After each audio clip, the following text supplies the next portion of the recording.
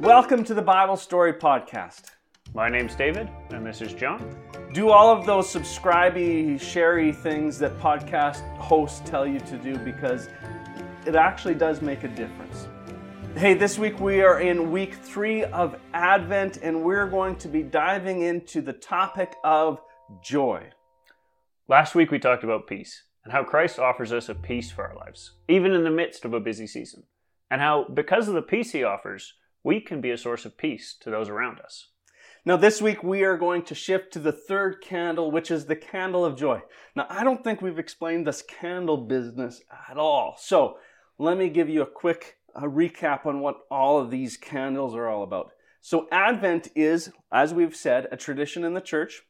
And there is often what is called a Advent wreath that has 5 different candles. And the 4 weeks leading up each have a theme, and the 5th candle is the Christ candle. So each of the themes has a candle, and there's the Christ candle. That is why we're talking about candles so much.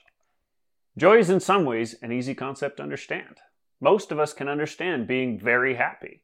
And I'd say the Christmas season for many is a happy season, or a joyful season. The event of it, we get to spend time with people we love, do things that we enjoy, celebrate the Christmas story together.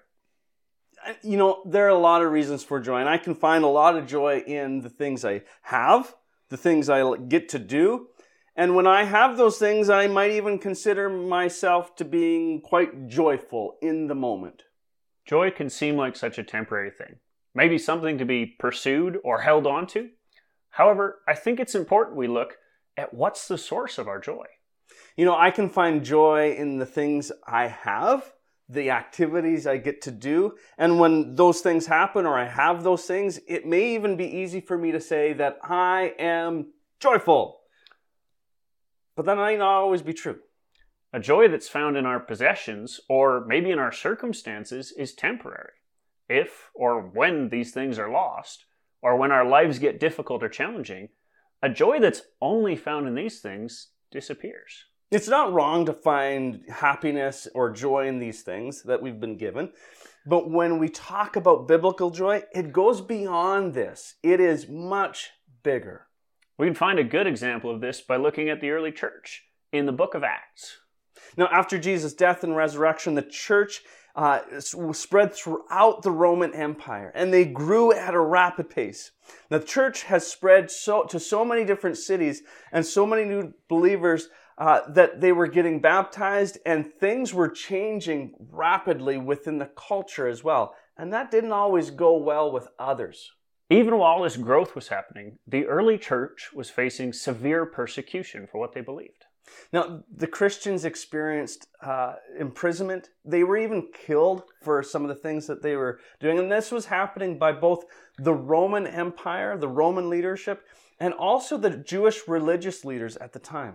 And it was a hard time to be a Christian. And I think for many of us, we would just have a really difficult time imagining what that would be like, and how much less joyful we would assume life would be as a result. They often had very little possessions and food, and they often lived in fear for their safety. In Acts chapter 5, we get to hear a story about some of the disciples, and how these people who followed Jesus even during his life were imprisoned for their faith. And before they could be released from prison, the Jewish leaders had them punished. Now, let me read these 2 verses from Acts chapter 5, verses 40 and 41. It says this: "They called the apostles in and had them flogged. Then they ordered them not to speak in the name of Jesus and let them go. The apostles left the Sanhedrin rejoicing because they had been counted worthy of suffering disgrace for the name. Day after day, the temple courts and from the house to house, they never stopped teaching and proclaiming the good news that Jesus is the Messiah." Now, to most of us, this just doesn't make sense that they could be rejoicing for suffering in such a way.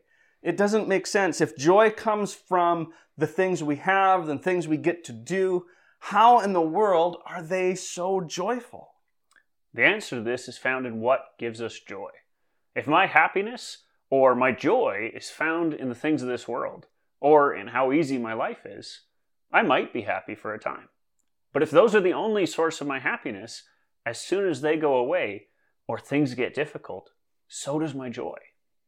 Now, the joy that this Advent candle symbolizes is a lasting joy, found in knowing the person of Jesus Christ. And it gives us this idea that it is not tied to my circumstances of today, but it is tied in an eternal concept, an eternal relationship with Jesus. This great joy can be found in knowing Christ and in knowing what He's done for us. Now, the early church knew this joy because they knew Christ. Even when it was painful or difficult, the early church could find joy in the person of Christ, and we can find a joy that lasts in the exact same place. Let's do a quick recap. During the Christmas season, we celebrate good news that brings good joy, and this is Jesus' birth. And we give thanks for the coming of a Savior who died to save us.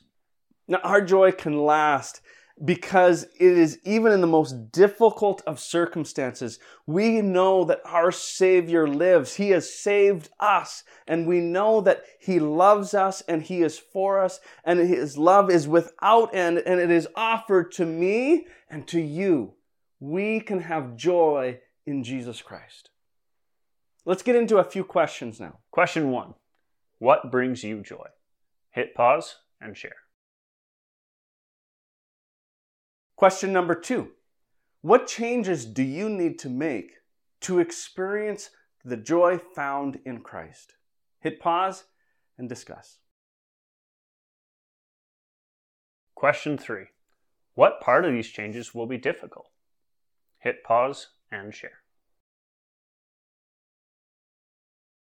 Hey guys, thanks for listening. I appreciate you being part of this community, and I hope that you are encouraging your friends throughout this week. Next week, we're going to be looking at the 4th candle, the final week of our series, which is love. We'll be praying for you guys, and try to be praying for each other as over the next week. We'll see you next week as we learn about love.